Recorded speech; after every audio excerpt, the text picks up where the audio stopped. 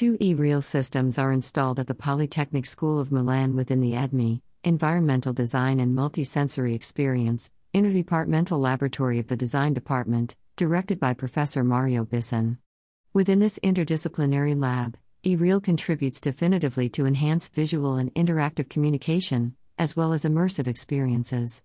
During a recent event about the design of the new extended relations, both the e-Real systems were used to enhance visual and multisensory communication. Among the speakers, Professor Martino Zinzone delivered an engaging lesson within the e-Real immersive cave.